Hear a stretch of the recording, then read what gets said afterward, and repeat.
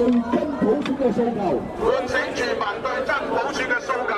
我們願意以個人的自由，我哋願意以個人的自由。包括主席刘慧卿、前主席何俊仁和杨森、立法会议员胡志伟及黄碧云等在内的30多名民主党核心成员2月5日在中环皇后像广场举行宣誓仪式，誓言如果北京背弃真普选原则，便会亲身参与和平占领中环运动，不惜入狱。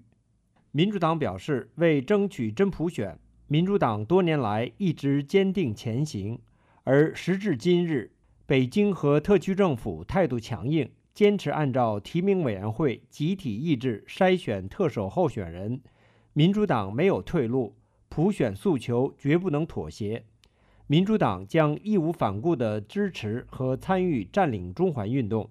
以公民抗命的方式唤起市民的支持，逼迫北京履行普选承诺。和平占领中环运动发起人朱耀明牧师和香港大学法学院副教授戴耀廷到场见证宣誓过程。在现场的主要民主党成员相继发言后，兼任支联会常委的朱耀明带领所有人举手宣誓，期望透过战中争取没有筛选以及市民能接受的普选方案，并表达不惜坐牢也要参与战中的决心。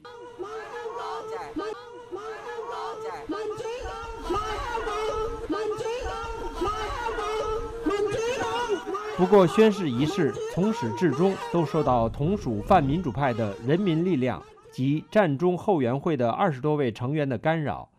他们高喊口号，指责民主党高层2010年就政改问题前往中央政府驻港机构中联办秘密谈判是出卖香港，批评民主党在2017年特首选举全民提名产生候选人的问题上立场含糊，指民主党最终只会支持一个没有公民提名的方案。他们要求民主党立法会议员何俊仁辞职，再举行变相公投，重新取信于民。他们向在场宣誓的民主党成员递交抗议标语，但对方拒绝接收。宣誓仪式后，民主党主席、立法会议员刘慧卿等人在现场接受媒体采访时，受到人民力量成员的阻击和闹场，刘慧卿的头部被物件掷中，场面混乱，在场的警察不得不拉起人墙将双方分开，而刘慧卿准备离开时，也遭到示威者的追赶和呼喊口号。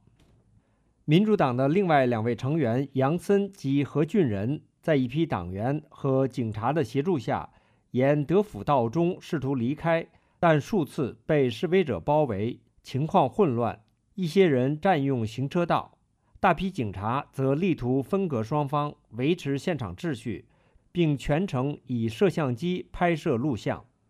警察没有为双方调停，也没有拘捕任何抗议人士。有分析说，立场温和的民主党的成员举行占领中环宣誓，受到立场较偏激的人民力量的成员的闹场，反映了泛民主派内部在真普选问题上的分歧。民主党更倾向于政党提名，坚持一个没有筛选的真普选，底线是要让即使是中央不喜欢的人也能参选。不过，民主党一直避免明确坚持全民提名，而包括学民思潮和人民力量等团体则坚持真普选必须是全民提名产生特首候选人，而不是由小圈子的提名委员会提名候选人。为协调泛民主派内的不同的观点，